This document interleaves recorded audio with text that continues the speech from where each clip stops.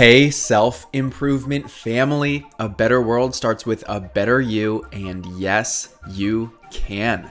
So let's take another step toward your best self today. When it comes to creating improvement, there are two primary value drivers, which are making things more effective and more efficient.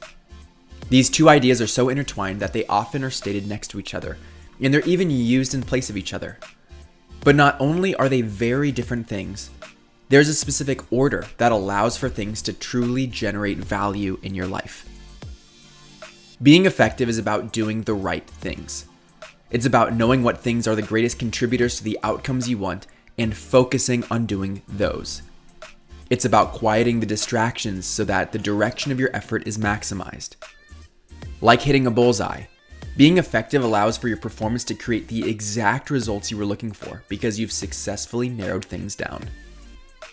Being more effective is an evaluation on what you're doing and what's coming from it. Being efficient is about minimizing the time and energy spent to fulfill a task.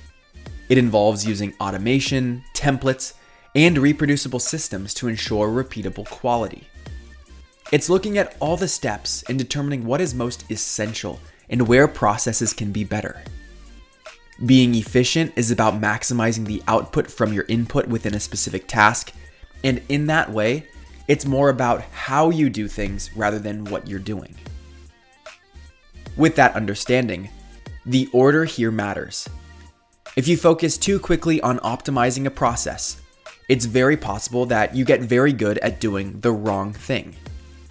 That's why you must first identify what the most effective things are, what truly moves the needle unlike anything else.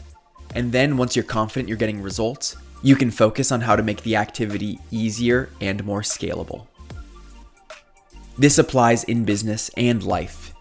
In business, it doesn't make sense to create a system around how to set the agenda for a certain call when that call isn't valuable in the first place.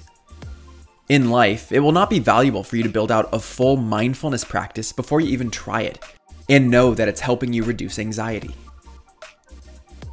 The priority is to first figure out what works, what is most effective in creating a desired result.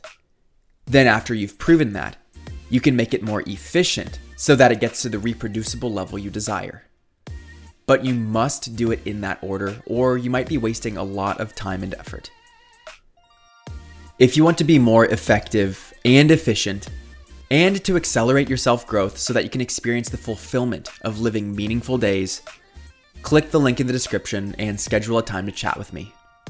I can tell you more about the 3-step process I've put together that gets you from stalled in a plateau to full life balance and prosperity in 60 days. Again, click the link in the description and I'll tell you all about it. I'm Brian Ford, and I am here for you. You grew today. Let's do it again tomorrow on Self-Improvement Daily.